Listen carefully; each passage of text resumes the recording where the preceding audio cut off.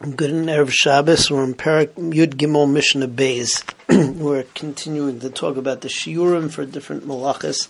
Yesterday we saw that the shiur for the malacha of Eireg is if you weave two rows together, so then you're over on the malacha of Eireg according to the Chacham, and that's how we paskin. Mishnah Beis, so we go on to three other malachas, all in the sewing process. Number one is the malacha of making batei nirim. Batei nirim is the way that you set up the weaving process.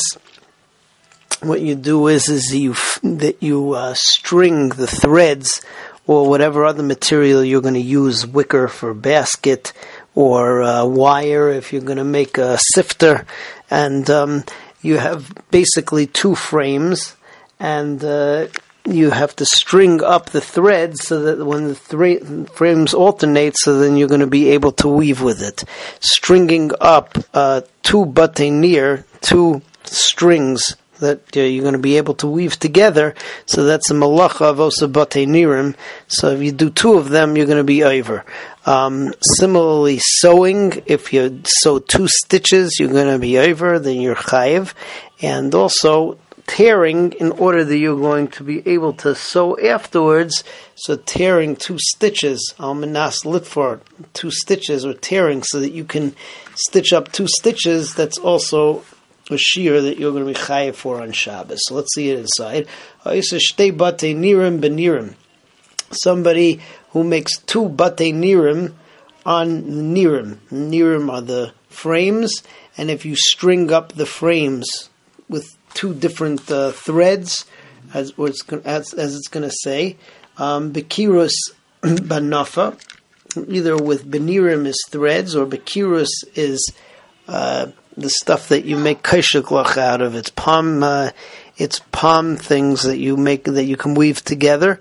Benafa is wire that you're going to make a sifter with. Bekavara, also another type of sifter. Besal, wicker to make a basket. Chayev, all of that you're going to be chayev. Tefer shtei tfiris, somebody who sews two stitches, also you're going to be chayev. Akarei al-manas litfor, somebody who tears, so that now he can sew shtei tfiris, two stitches, he's also going to be chayev. Moving on to the next Mishnah. The next Mishnah tells us that whereas you're going to be chayev if you tear in order to stitch, if somebody just tears in order to destroy, to be makalkal, so that's only an issur d'rabbanan. So somebody who tears because he's angry, somebody who tears because he's got to tear for a mace, or any other type of kilkel, is only an issur d'rabbanan. But if he tears almanas l'takein, then the shiur goes by that which he's going to come to be metakein, like we just saw before. That if what you're going to do is you're going to stitch, so then you have to tear enough that you can make two stitches. So Mishnah says, somebody who tears in anger, or because of the fact he has to rise kriya for a mace, or any other destructive type of tearing, or any other just destructive type of malacha, pater, peturim. You're only chayiv for malachas machshavas.